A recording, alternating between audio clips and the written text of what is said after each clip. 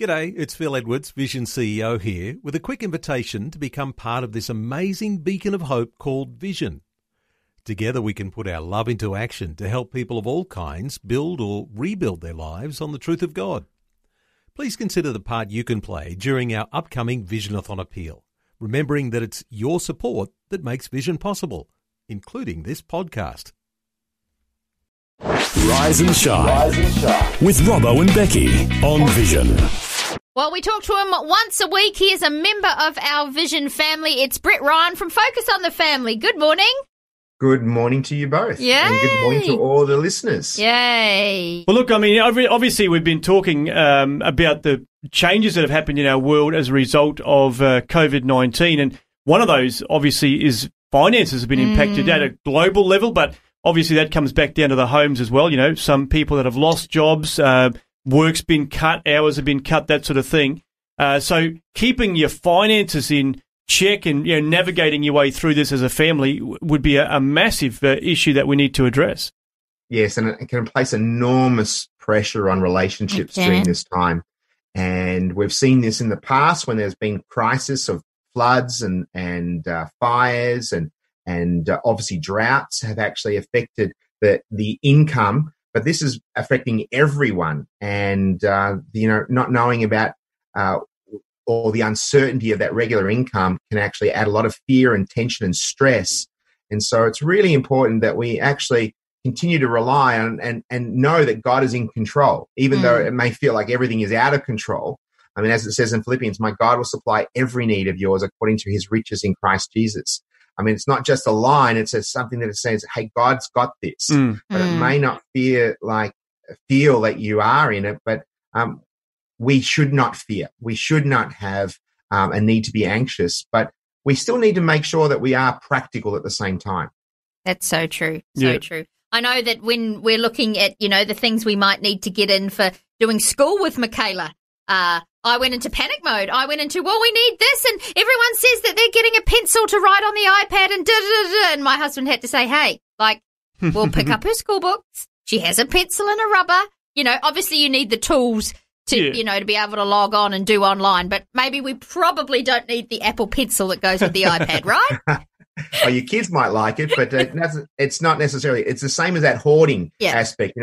I love how you can feel the tension decrease at the shopping centres now. It's not so panic mode, and people aren't as aggressive, and we have to do that with what we have in our hands. And so I think some tips that I would find is that, for husband and wife to get on the same page, to have a plan and have a budget. If you haven't had one in the past, this is a great opportunity to say, hey, this is what we have at the moment. Plan ahead what we have now, but maybe in 2 to 3, 4, 5, whatever length of time, and plan ahead. And when I say be on the same page, there is sometimes in relationships, someone's the spender and someone's the saver. And maybe this is a great opportunity not to attack or point the finger and say, hey, you did this in the past. Let's not be historic. Let's be, looking at the history, but let's look at what we've got now. And then start looking about where we could cut back on some expenditure. I mean, I'm a member of a gym. I'm no longer having to pay that out. We're not going out as much. So obviously we're not going to go out to, having as much of the restaurants and going out to movies and other events. So there are some things there, and maybe we have to cut back on how much we're streaming. If we've got 3 or 4 streaming things, let's cut back. But I would also encourage you to include the kids in this journey. They have to know all the details, but let them know that you've got some concerns, but we're going to be okay. Reassure them, but ask them where they think that they could actually contribute, because this is a great opportunity for them to learn about the value of money as well. That's a good point. I think bringing them along the journey, like as you say, they don't need to be dotting every I and crossing every T, but being aware that hey, this activity that we do, whether it be having Netflix, for example, that costs money for the family. So understanding just those basic concepts can be very helpful for the kids as they grow, because I guess one day, ultimately, they're going to grow into adults, and we want them to be able to make a budget and stick to it. Yeah, very much so. And they have to realize that money doesn't grow on trees, but when they actually have a part to play, in some of the decisions, then they will actually learn to appreciate that, where that money comes from and where it goes.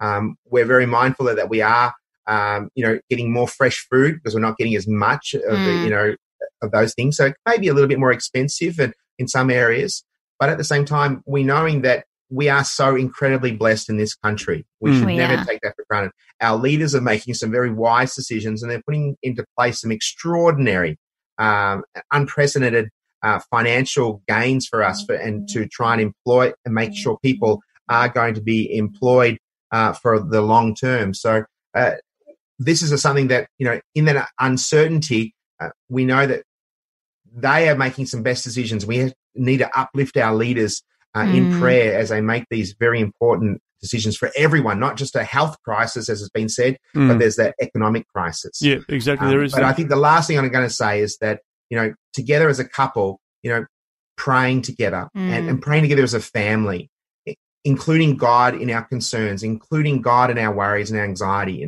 cast our cares upon him. Do not be anxious about anything, but prayer and petition, make your requests known before him. And I mean, it doesn't mean all those concerns are going to completely go away. We have to be very practical, but knowing that God is in control. Amen. Yep. Amen. Very Excellent. good reminder. Thank you so much, Brett. Always lovely. Appreciate your wisdom and your insight, mate. And there is an article on your website about this that people can check out. So it's very well covering all of these topics and more. So just go to families.org.au and you'll see that one about how to keep your family finances strong in the midst of COVID-19. So thanks again for your time, Brett. Really appreciate it. You're more than welcome. Catch you next time.